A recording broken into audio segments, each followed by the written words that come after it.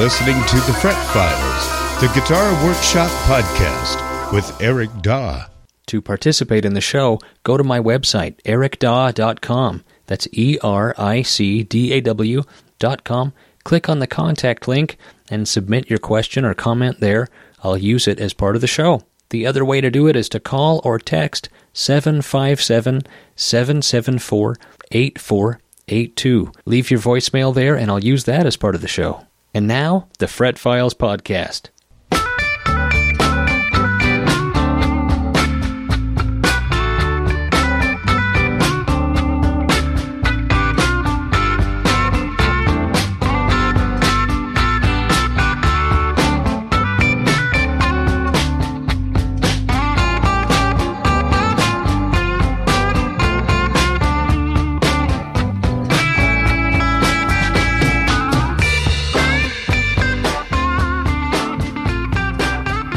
Yes, indeed. Welcome to the show. This is the Fret Files podcast. My name is Eric Daw, your guitar scientist. With over 20 years of experience building and repairing guitars, this is a podcast about guitar repair, guitar building, guitar news, guitar science, and guitar opinions. Sitting beside me is my lovely wife and co-host, Melissa. This is a question and answer episode where we respond to listener-submitted emails. I will read the questions and Eric will try to answer them. And we're fresh back from a Dwight Yoakam concert. It was rad. Wasn't that great? It was so cool. I'm a big fan. I've always been a big fan, and to finally see him, it would have been cool to see him in like 1990. Right. Well, for me. Yeah, I wouldn't have been born yet. Not for you. But you were born in... Well, we don't want to say when you were born. Goodness. I was born in 1990. Anyway, so we got seats about halfway back. And they weren't terrible seats, but they were pretty far. Our friends managed last minute to get front row center seats. Front row. Like right in front of Dwight. 10 feet from Dwight Yoakam. Yeah. And they traded with us for half the show. So for half the show, we had really good seats. Basically, just Dwight was just staring at us playing. It was so cool. Us. He was singing Bakersfield, we made eye contact for 10 Bakersfield. For 10 seconds. He was singing it, and I about died. Yeah, it was pretty cool. Anyhow, that's not what this podcast is about. We're just excited about it. Lately, I've been working on a lot of custom guitars. I think I have 12 guitars on order. Whoa. Yeah, I'm thinking about disabling the special order function from my website. I'm so far behind. I don't know what to do, actually. I had to do that a few weeks ago, and I kind of wish that I had just given everybody longer wait times, because I've turned down a lot of work the past few weeks. Yeah, that's really not a good thing. Yeah. I'll just keep it going. But if you're considering ordering a custom guitar from me, give me a shout first, and let's talk. Anyhow, here's a follow-up from the last episode. Someone was very nice and reached out to me and shared with me how the rosewood veneer fingerboards are made. Okay, cool. Yeah, because we didn't know. Early Fender, they were slab board, meaning the line between the maple and the rosewood is flat. Okay. And then they went later to a veneer board, meaning the line between the maple and the rosewood is curved. So an astute listener sent me this. This is from Richard R. Smith's book, Fender, The Sound Heard Round the World. The curved board was introduced in mid-62. It was not heat bent or veneered. The curved board was milled on its underside to match the radius of the maple. George Fullerton described this in more than one interview. The reason for the curved board was to eliminate issues with slab boards creating a twist in the maple rosewood assembly due to the rosewood having a controlling effect. This issue was compounded by the use of curved bottom fret slots, hence reducing the kerfing effect that fret slots have. Despite that, the curved board continued with the constant depth curved bottom fret slot, probably due to the use of the swing arm fret slotting gang saws. Is this complicated enough for you? Can you tell me... Fret slots still... Hold on. Fret slots still... I only have one more sentence. Okay. Fret slots still followed the radius of the board and were therefore of constant depth. Go ahead. Kerfing. What does it mean by kerfing effect? Notched. So like a perforated effect? Well, okay, have you ever looked inside a guitar and there's edging around the corners? Well, yeah, I know what and kerfing is, it's but cut? when it comes to a fingerboard, how can you apply the word kerfing effect? What does that mean? Because when you cut fret slots in a neck, it has a kerfing effect because... So it wants to curl? You're cutting a relief in there. Okay. Yeah, and so it weakens it, but then and unlike kerfing, they're at different intervals. So as you get up farther on the neck, the frets are closer together, and then so the slots are cut. But then you go and hammer in frets, Right. and it actually expands the board a little bit. Except in the case of early Fender, they were installed from the side. They weren't hammered in. Anyhow, that's not what this is about. The point is, now we know how these were made. Cool. It was not a veneer that was bent. It was milled on the other underside. I'm surprised. I am too. I guess I'm not. I didn't know which. I honestly didn't know how it was made. So, but that seems like a very reliable resource. Cool. This also from Fender, The Golden Age by Kelly, Foster, and Kelly. The year 1962 saw changes to the rosewood fingerboards on Jazzmasters and all other guitars in the Fender range. The thick slab rosewood boards that were flat on the bottom surface, where they were fixed to the maple necks, were replaced with a thinner, curved board during the summer of '62. This saved money by using less rosewood. But Leo also believed this construction method would counteract differences in expansion and contraction that occurred between the two woods on slabboard necks. So there you go. It was money saving and supposedly some kind of a... I don't think that they were having issues with twisted necks, because I've worked on plenty of vintage Fenders, and I don't think that was a problem they were having. Maybe it was, I don't know, but according to these resources, one of the reasons they did it was because of warping. But it was probably more due to the cost saving, so I don't know. Interesting. Yeah, but that's how they were made. There's a follow-up. Cool. Love that. Hey, what's on your bench? Did you already say that? Mostly custom guitars. I've been doing a lot of random repairs too. I'm working on a beautiful little old Martin ukulele. Oh, cool. Almost 100-year-old uke. It's really cool. I thought that you didn't work on ukes. I don't. Don't send me your ukes. It's a guy I've known for 30 years, and I can't say no to him. Oh, okay. It's just fixing a crack. It's not a big deal. Yeah, okay, I see. Cool. Not a big deal. Yeah, we have a few calls. Sure. Should we do those? Yeah, let's do it. We're not going to do any news. I'm all newsed out. Hey, what happened to my calls? I had them dialed up. They're gone. Oh, dear. Give me a minute. It'll just take me a second here. Well, while I'm doing this, what's on your bench? Well, I've got 3 just real simple straps to ship out tomorrow, and I'm working on a strap for a local guy. He's a fiddle player. He's a fiddle repairman. He's kind of your analog, but for fiddles here in town. And it's a Western style strap, which I don't normally do, but that's what everybody does when they tool leather. So I'm hoping that I don't screw it up too bad. He and his wife are like fiddle champions. Yeah, they're amazing. They're like winning national fiddling champions. Yeah. They're really cool. Their names are Joe and Jackie Seitz. If you look them up on YouTube, they are fabulous players. Yep, they sure are. But I'm making a guitar strap for Joe, not a fiddle strap, because there's no such thing. Well, yeah, normally, so they play these competitions, and they play, around, and usually he's playing guitar and she plays fiddle. She's the smoking fiddle player. She's burning those things up. She's cool, man. I know. She's really cool. They're both really cool. All right, let's take a call, shall we? Yep.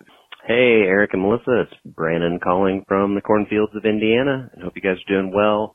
I wanted to say 2 kind of congratulatory comments. And the first is that I loved the pictures of the strap that Melissa did for the guy from the Brothers Osborne.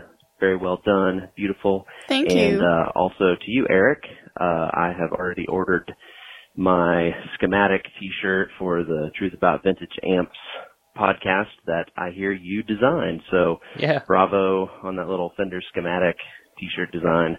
Thanks. I'm going to pause your voicemail. I did design that. I don't expect anything out of it, and I didn't really, there was no big, thing made about it. But yes, that's my design. It's like bragging about it because all I did was take the Fender Champ schematic and change the words so it said The Truth About Vintage Amps with Skip Simmons and Jason Verlinde. So it's not like I designed it, I just changed the words using the same font. That's what, But it was cool. The modern artists sampling music from days of old, that's what they do. I just thought it just was an idea I had, and I spent 10 minutes throwing it together and sent it to Jason, and they decided to use it for a shirt. Well, so, that's cool. Well, I thought it was cool, and I ordered one myself. Nice. There you go. Look forward to getting my shirt. Me too. For a question that I'd like to hear you talk a little bit about, I recently put a set of these new Fender Yosemite Strat pickups in my old 80s Japanese Strat. I really like them. And one of the things that Fender seems to be hyping about these new pickups is that they're shellacked. They're potted with shellac rather than wax. I think you've kind of mentioned that in passing at some point, maybe on a previous episode, but would just be interested in your thoughts, whether that's something you've experimented with. I've done pretty minimal wax potting on a set of P90s that are in my Epiphone Casino and had good results from that. But just curious what you have to say about shellacking pickups as a potting method, your experience and opinions, etc. All right. Thanks, guys. You're awesome. Appreciate the podcast. See ya. Thanks, Brandon. I love shellac, and I've used shellac on, a number of processes, but I've never used shellac to wax pot pickups in. I use shellac as a sealer and as like a wash coat on guitar bodies. Some of my earliest guitars were painted entirely in shellac. I didn't use lacquer. I just used shellac. Cool. Because I just liked the way it felt. If you paint a neck with shellac, it just has a really nice, smooth feel that it doesn't get sticky like lacquer sometimes does. At least in my experience. I've never dipped pickups in it. I don't know why that would be something that they're touting as like a sonic improvement over wax. I don't know. I guess I'll have to read about why they're hyping that aspect of it. But yeah, shellac is cool. I just don't know anything about dipping pickups in it, honestly. Never done it. Never tried it. So I couldn't tell ya. There you go. Thanks for the call, Brandon. Hello, Eric and Melissa. This is Drew from Wisconsin. I just have a problem here that I'm wondering if you've experienced before. So I have this little Gibson LGO acoustic. I believe it's a 62 from what I found on the internet because it has a plastic bridge. And I did some craft repair on this guitar and strung it up and sent it home to the customer. And she brought it back and said the G-string had snapped. And I looked at it and I thought, okay, maybe it was just a bad string. It had broken at the loop where the ball end is inserted into the little loop there. The loop had snapped. So I thought, oh, okay, maybe a bad string. Put a new one on. And it snapped in the same exact spot again. So, and this Gibson has a spruce bridge plate, which seems very stupid, and it is chewed to crap. So I don't know if that, it doesn't seem like that should be snapping the string though. I mean, spruce is soft, but is that something you've ever experienced? I'm wondering if you've ever experienced this bridge too, this plastic bridge. So far all I've done is I inspected everything I could, trying to get my eyes in there, and I used my rat tail file and tried to smooth everything up in the plastic bridge. The plastic bridge is a little chewed up too. Is this something where I need to replace the whole bridge and bridge plate, put in a maple one maybe? Or have you ever experienced this with a string that keeps breaking in the same little spot at the ball in there? Any help would be appreciated. Thank you. Bye. That's really weird, man. Yeah, that's really weird. I am wondering if you got a few consecutive defective strings. It couldn't happen a third and fourth time. I bet if it does, then there's something in there is breaking the string. You know, oftentimes when a string breaks, the first thing I suspect is the nut. Even if it's not breaking at the nut, it's breaking down at the bridge, I suspect the nut, because what happens is the string gets caught up in the nut slot, and so it's not able to move through the nut. It needs to be able to glide through that slot freely. Mm-hmm. If it's stuck there and it won't, and you go to bend a string, you're just going to snap it. It's just going to snap, and it usually snaps where the sharpest bend is, which is down at the bridge. Mm-hmm. So even though it's breaking at the bridge, the problem might be the nut. Now that's just kind of some general advice. I don't know if that's what's going on with your guitar, but that's kind of some general advice. Those plastic bridges were a cost-saving measure that Gibson did for a short period of time in the 60s. They're garbage. Yes, it's original to the guitar. It's a little bit of a catch-22 to replace those. You are changing a vintage instrument, and that is a bit of a no-no. But in the case of those, I've replaced plenty of those because I think they're garbage. And I think Gibson never should have used those. It's a plastic bridge that, you know, remotely resembles wood, but it's plastic, hollow inside. It has screws holding it on from the underside. It's a piece of crap. And they stopped using it because they realized it was a piece of crap. They warp. They don't sound good. They don't look good. There's nothing good about them. So I would replace that bridge if it were me. Wow.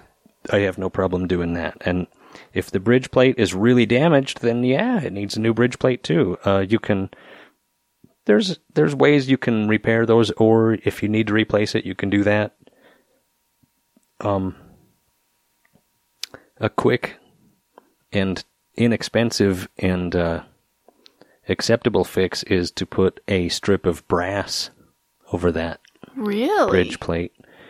Yeah, Stuart McDonald sells a little bridge plate, brass, very thin brass plate that you just adhere to the bridge plate. And it keeps the string from pulling too far up, and it kind of just, it lets you, it's like a patch on a tire. It lets you limp along with that bridge plate until you want to get it fixed. Or if it's, you know, if it's for a customer who doesn't want to spend the money to replace the bridge plate, or if it's a guitar that doesn't warrant the work, or if you don't want to do the work, you know, that's something you can do. That's something to consider. You might try one of those brass strips. And it's kind of handy. Stuart McDonald sells pre-made, you know, with holes drilled in them, ready to go. Those, by the way, those are handy if you have an acoustic guitar with a pickup that needs to be grounded. Oh, yeah, that makes sense. You can ground it to that strip, and then the strings contact the strip, and then when you touch the strings, it's grounded. Wow. Isn't that nice? That's fascinating. So there's a little extra tip for you. Just a little something extra. How do you like that? Anyway, good luck with that LGO. Shall we take a break? Where are we here? Let's take a break. We'll be right back. Okay.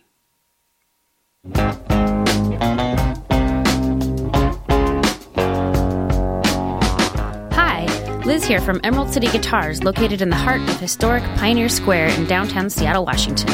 We are one of the world's premier vintage guitar shops, going strong for over 22 years. Specializing in the most rare, the funkiest, and most collectible vintage and pre-owned electric guitars, acoustic guitars, amplifiers, and more. We cater to anyone and everyone from the guy next door to collectors and famous rock stars. Not only do we pay top dollar for used gear, we also offer trade-ins and consignment. We also have in-house repair and offer free appraisals. We have a variety of social media accounts that we post our goods daily. Find us on Facebook and follow us on Instagram at EC Guitars. Subscribe to our YouTube channel and see our daily episodes of the featured Guitar Pick of the Day and Reality of Emerald City Guitars shows. Give us a call to chat in person at 206-382-0231 and visit our online store at www.emeraldcityguitars.com.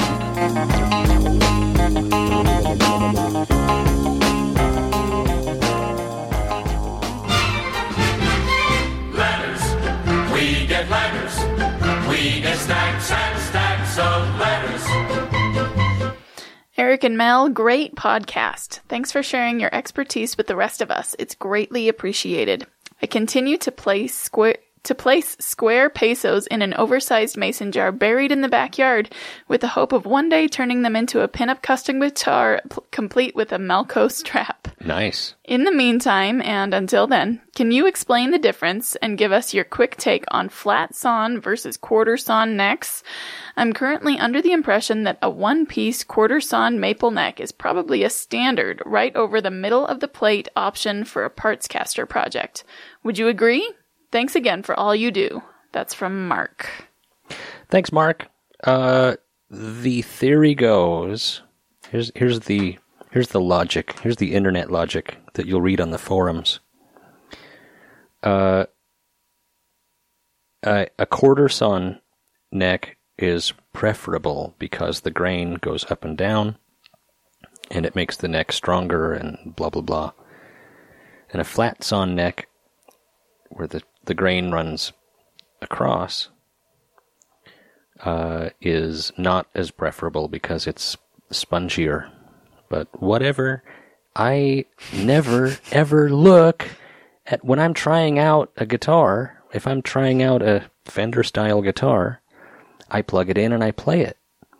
I don't look at the tip of the headstock and say, well, this one is, the grain orientation on this neck is not preferable according to the TDPRI.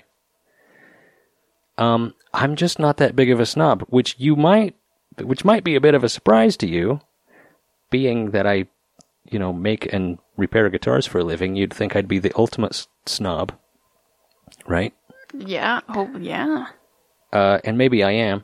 But this is something that I just don't really think about. If you really, really want a quarter sawn neck, I'll absolutely make one for you.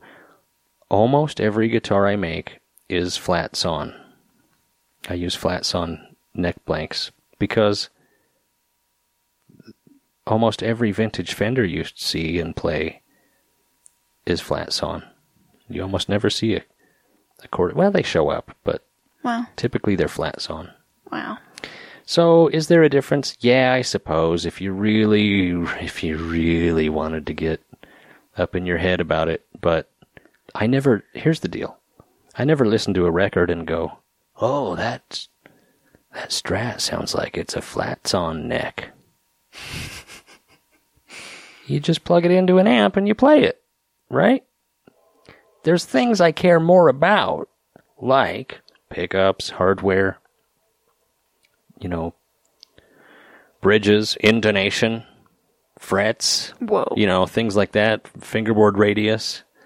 I can tell when I pick up a guitar and it has a pretty flat radius. I don't like that. I like the 7 1/4 inch radius. So, there's a lot of things that I think about and look at when I'm trying out a guitar for the first time, but it would be probably months before I even noticed that I had a quarter sawn neck. In fact, I'm thinking about it right now. My number one telly that I've had for 15 years, I don't know if it's flat or quarter sawn. I don't think I've ever looked. Wow. I'm sure it's flat sawn. Probably. Anyhow, it's just not something I care too much about. But if you want flat sawn or if you want quarter sawn, great. Do it. Thanks, Mark. Hey, Eric and Mel, I was wondering if, like current podcast trends, you two would ever add a video to the show. I'm picturing Eric using visual aids to answer all of our dumb questions, possibly some whiteboard diagrams, or maybe some sweet vintage overhead projector presentations. Just a thought. That's from Zach in Ohio. Thanks, Zach. Is that a current trend? I didn't even know that. I guess so. I'm not up on current trends if you haven't noticed. Right. Here's the problem I have with that, is that when we record the podcast, we're in our pajamas, we're drinking beer, we had a long day. I'm not going to set up a camera and take a video of us. Yeah, I'm I'm with you. There's not going to be any of that anytime soon. The closest thing you're going to get is our Instagram feeds where we occasionally post videos. I still haven't posted like a video tour of my shop, Yeah, which you I would should like do that to do. soon.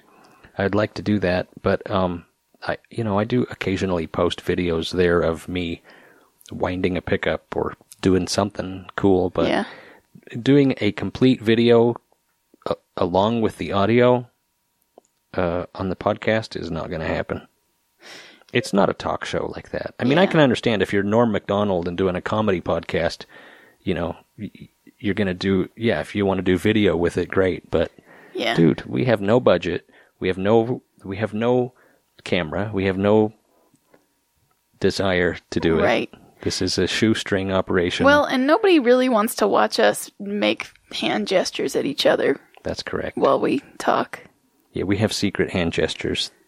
It's usually During the just me podcast. pointing the middle finger at my husband. Anyhow, thanks so much for the question, Zach. We appreciate it. I binged your podcast driving out to Maine in a U-Haul. It helps the 45 hours go by. Oh, Man, dear. I hope so, because that sounds painful. Yeah, where did you drive to Maine that took 45 hours? Well, this Like is my LA? buddy. This is my buddy Ted. He moved from here. Whoa. Yeah. Well, good for you, Ted. Well, and he's in a U-Haul, which they have like a governor in them, and yeah. so you can't do over 55 or something Okay. crazy. Yeah, that makes sense. Okay. Question. I plan to store my guitars in a basement. I'm going to get a dehumidifier. Do you think I'll be okay? It is wet, similar to Seattle, but colder in the winter. The other option is the attic, but that seems too hot and too cold. Thanks. That's from Ted. Yeah. Here is what I would recommend. Get yourself a humidity gauge. I think what are they called? It's like a thermopolisometer. It's some weird word Manometer. that I don't want to say wrong. It's like a humogrifier or something. Like a it's a hygrometer? Hygrometer.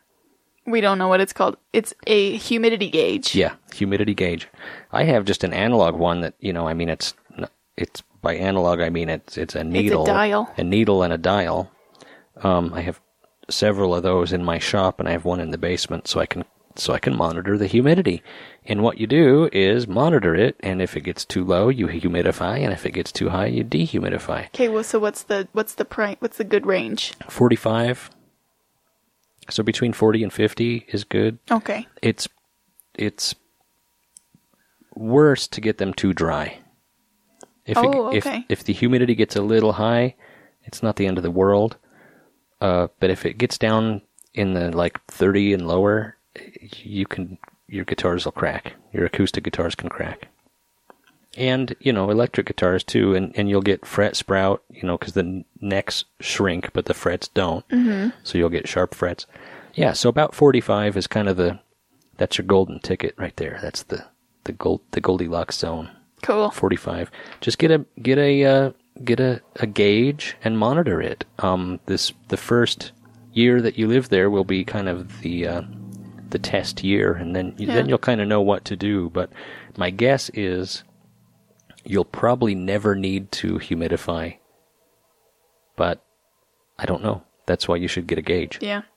And I don't know. He must have a heated basement, but tell me what the ideal temperature range is for guitars. Room temperature? Yeah, so like 70 degrees. Yeah. Okay.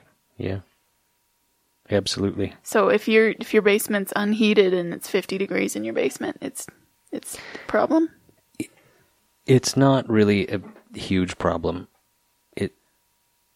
The humidity is more important. Okay. But humidity is relative to temperature too, so it kind of becomes a science at that point. But you just don't want it. You don't want them to be you don't want it to be. Imagine that your guitars are a house guest. You wouldn't want them to be in a freezing cold basement or a super hot attic. I like this idea. You know what I'm saying? Yeah. What you do is hang them on the wall by the neck. Right. If it's just like a house guest. If it's too cold for you, it's too cold for them. Bring him inside. Thanks, Ted. Hi, Eric. Your episode last month commented about the poor quality of Kluson tuners. I am using the Schaller version, and the quality... Schaller. The Schaller version, and the quality is tip-top. It is made in Germany and affordable. The part number that matches the photo is Schaller ST6B. I am Go ahead. For those folks at home, you can't see the picture. Can you see the picture? Don't look at your podcasting device. Yeah. It's just a picture of a Kluson tuner.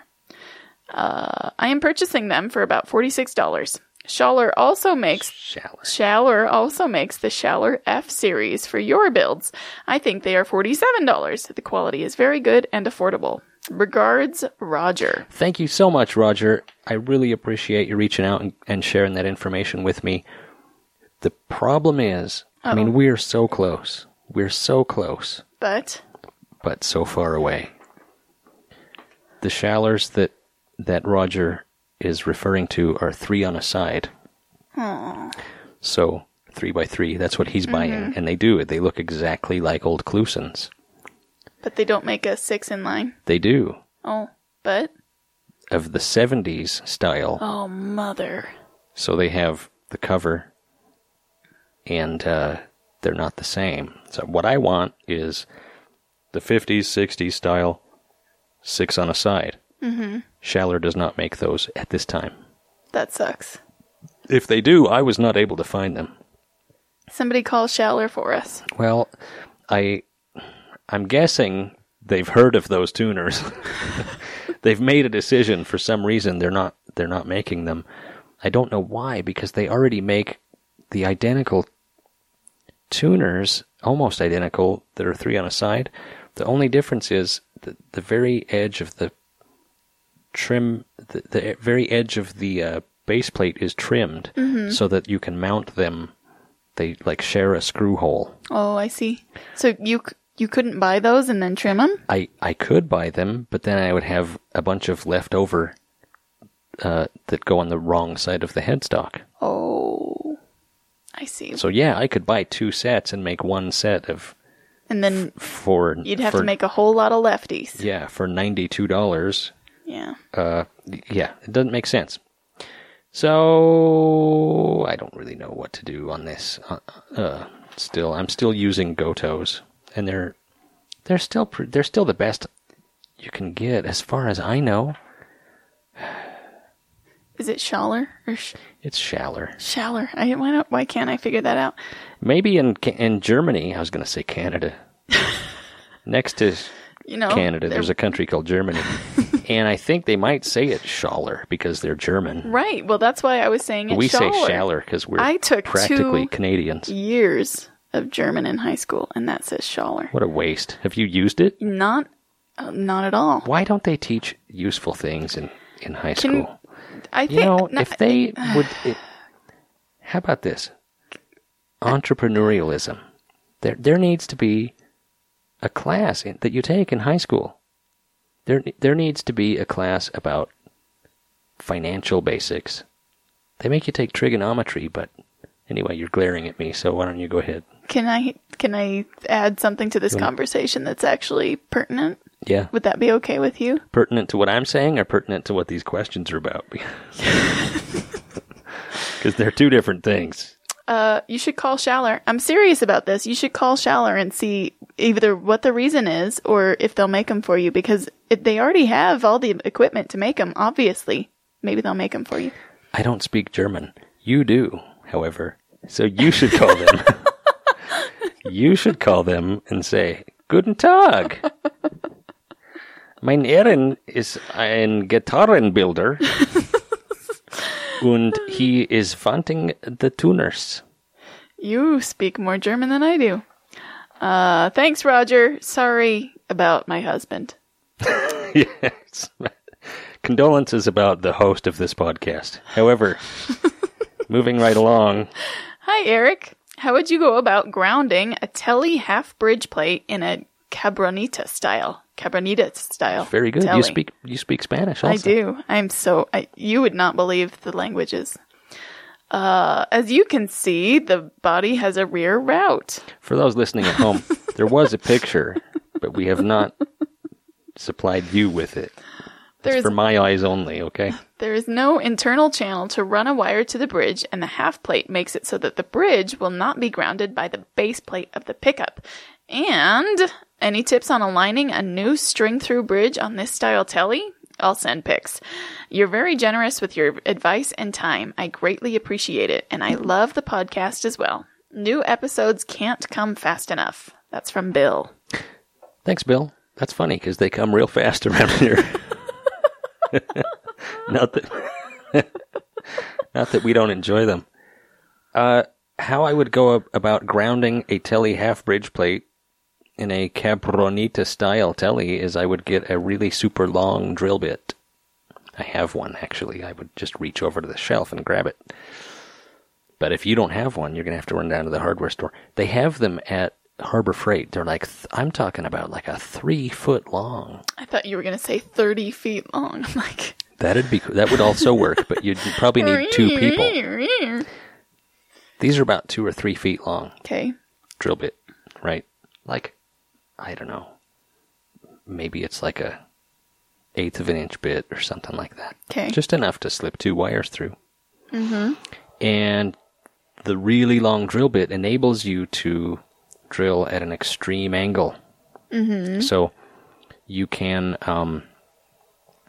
drill, where the bridge goes, maybe mark it off with pencil so that you know you're drilling under the bridge. That way you're not going to have an exposed hole, right? Mm-hmm. This is smart. This is thinking. Using our brains. And then you can drill at an extreme angle over to the electronics cavity. What's a Cabronita style telly? What does that mean? It's a goofball thing that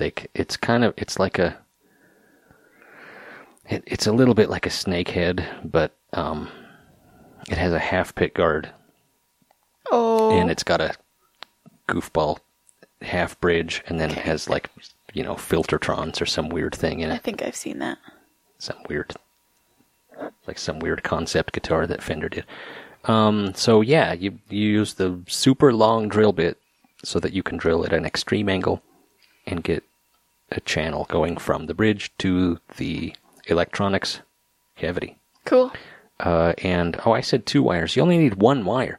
You'll only need 1 wire because it's a ground wire. Right. It's not both pickup wires. The other way you can do it is you can drill a hole from the bridge just into the pickup cavity, and then run your wires to the pickup cavity and then to the electronics cavity. Cool. Just depending on how you want to do it. There you go. And he also says, any tips on aligning a new string through bridge on this telly? So there's no holes guiding him.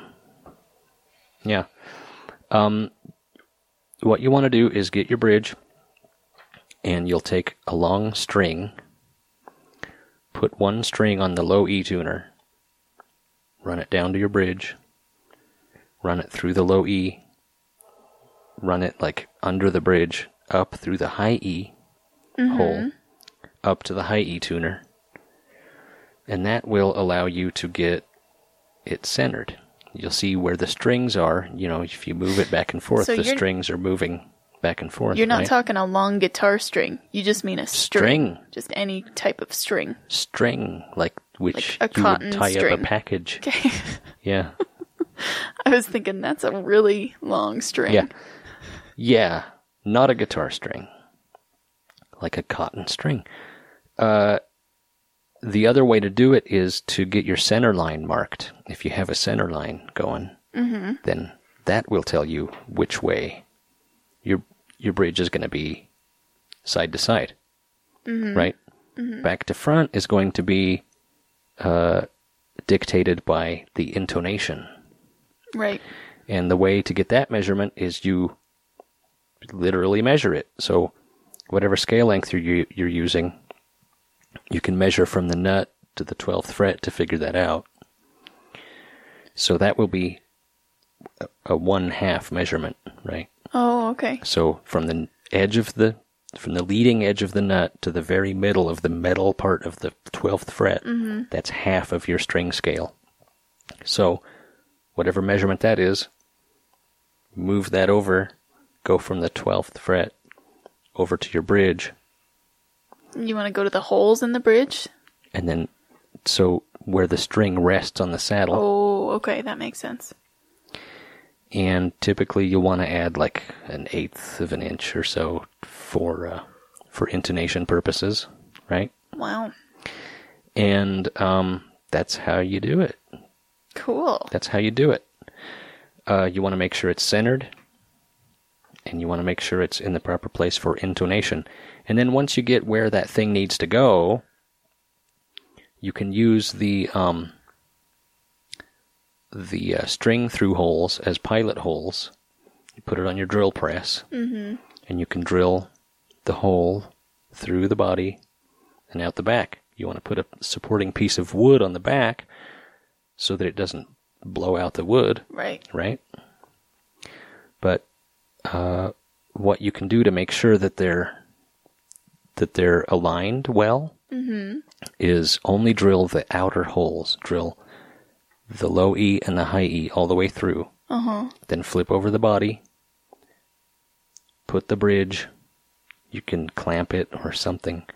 Put the bridge on the back and then use that as a template to drill the other holes. But not all the way through. Yeah, you could drill them halfway through and then flip it back over and drill them halfway through, and hopefully they're lining up there, right? Wow. Because if you just drill them all from the top, a lot of times you'll end up with kind of misaligned holes. Right. But that bridge is a pre-supplied template. Cool. I mean, use that as your template. Right I on. hope that helps. These are kind of like homespun ways of doing it, right? If you were making hundreds of these, you'd make a template. Right. Or you'd buy a template. Yeah. Do they sell templates? Well, I'm sure they do. They sell all kinds of templates. I don't know if they sell a template for that, but Cool. I'm sure they do. Well, thanks, Bill. Eric and Melissa, I hope life is treating the Daw family well. What is your favorite season in Idaho? All of them. All 4 of them. Truly. The next question is more of a used electric guitar shopping question than a repair question. Is there a trick of the trade to determine if a neck joint crack is just a finish crack without taking the neck off?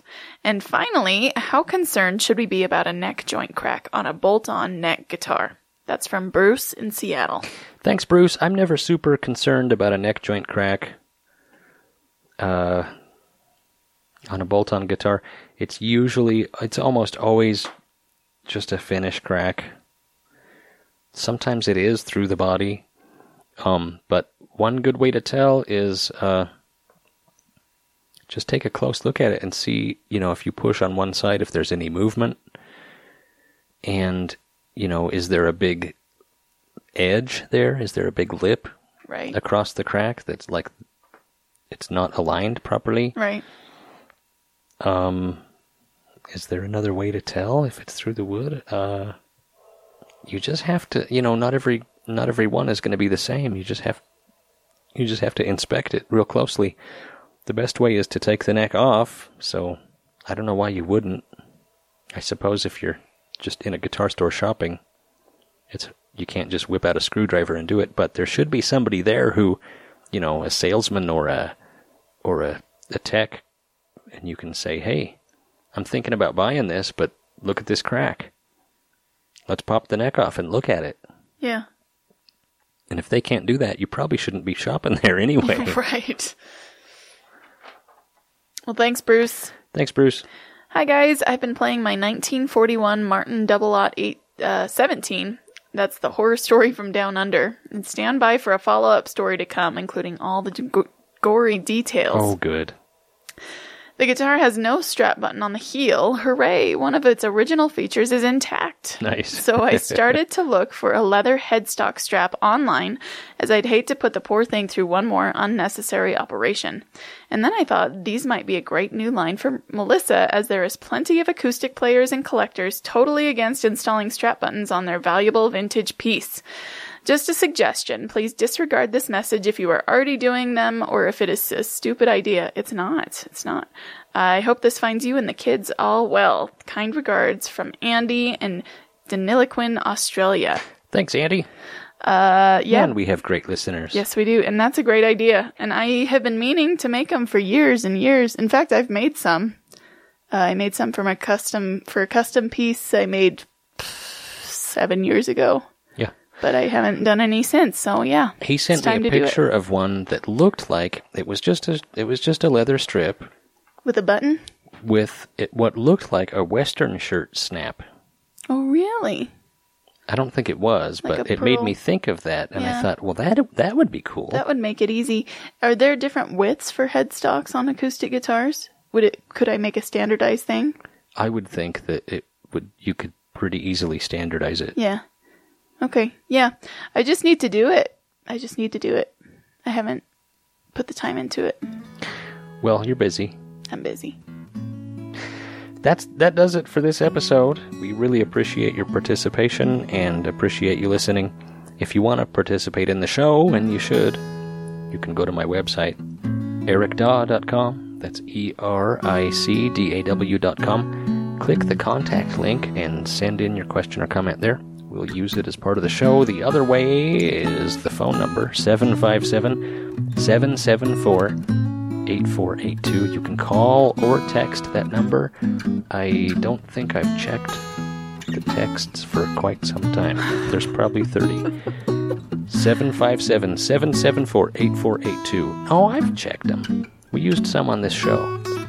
Oh, this show? Yeah. Wow. Cool. Yeah, I checked them. I think. Thanks so much. We'll talk to you soon. Good night.